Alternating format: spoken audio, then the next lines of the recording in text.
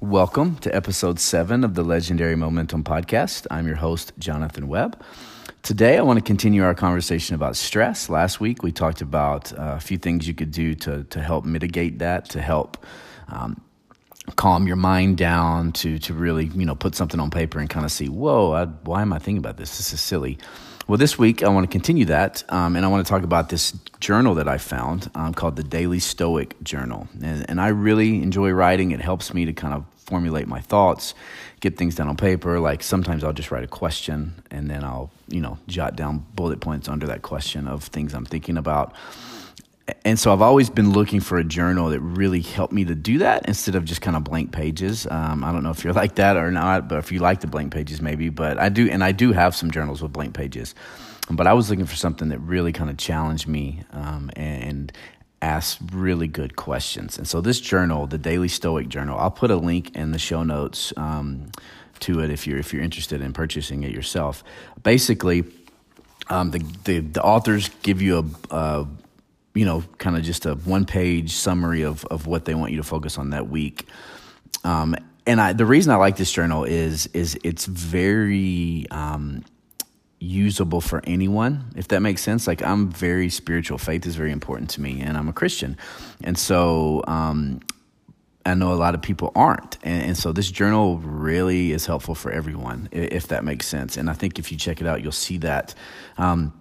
Just some thoughts, it talks about what Stoicism is. Again, if that's not your thing, you can ignore that completely, because what's really neat about this journal is the questions. And so the very first question is, what things are truly in my control?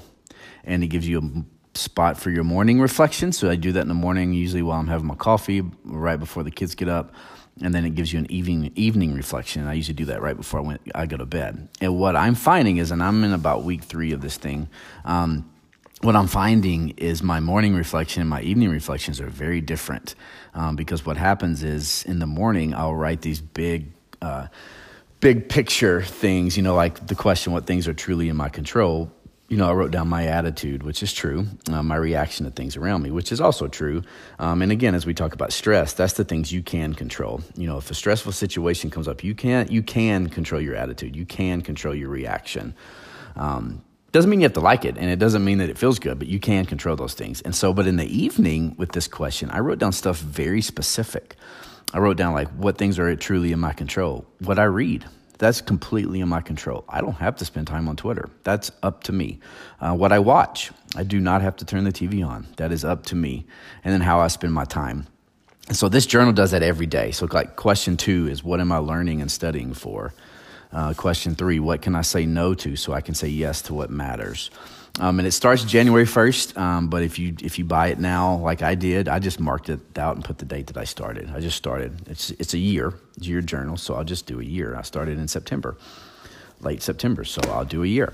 But I really encourage you to if this isn't your thing, to just find some avenue to really write down your thoughts or speak your thoughts, or whatever it is that you need to do to not let that stress stay bottled up inside of you, because that is where, quote unquote, the danger lies, if you let it stay bottled up and not deal with it. And so I hope this helps. Like I said, again, I'll put a link to this journal in the show notes and check it out. And again, if you really like this podcast, please support us. There's also a link in the show notes to our account for that.